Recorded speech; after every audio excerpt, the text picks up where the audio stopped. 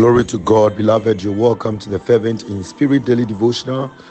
It's Thursday, 14th April 2022, and our theme for today's devotion is So It Happened.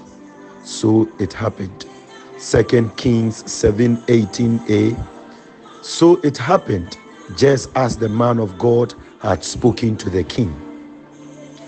When Prophet Elisha prophesied an overnight reversal of the economic downturn in Samaria, his words seemed like an unguarded exaggeration in the ears of the man on whose hands the king leaned.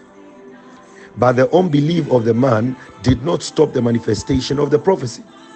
Rather, his unbelief exempted him from partaking in the blessing. Beloved, God moves in mysterious ways. Sometimes he operates above our logical estimations. In this case, the logic of the man who doubted was defied. May God orchestrate a miracle in your life that will defy logical conclusions and blow the wisest minds. Shall we pray?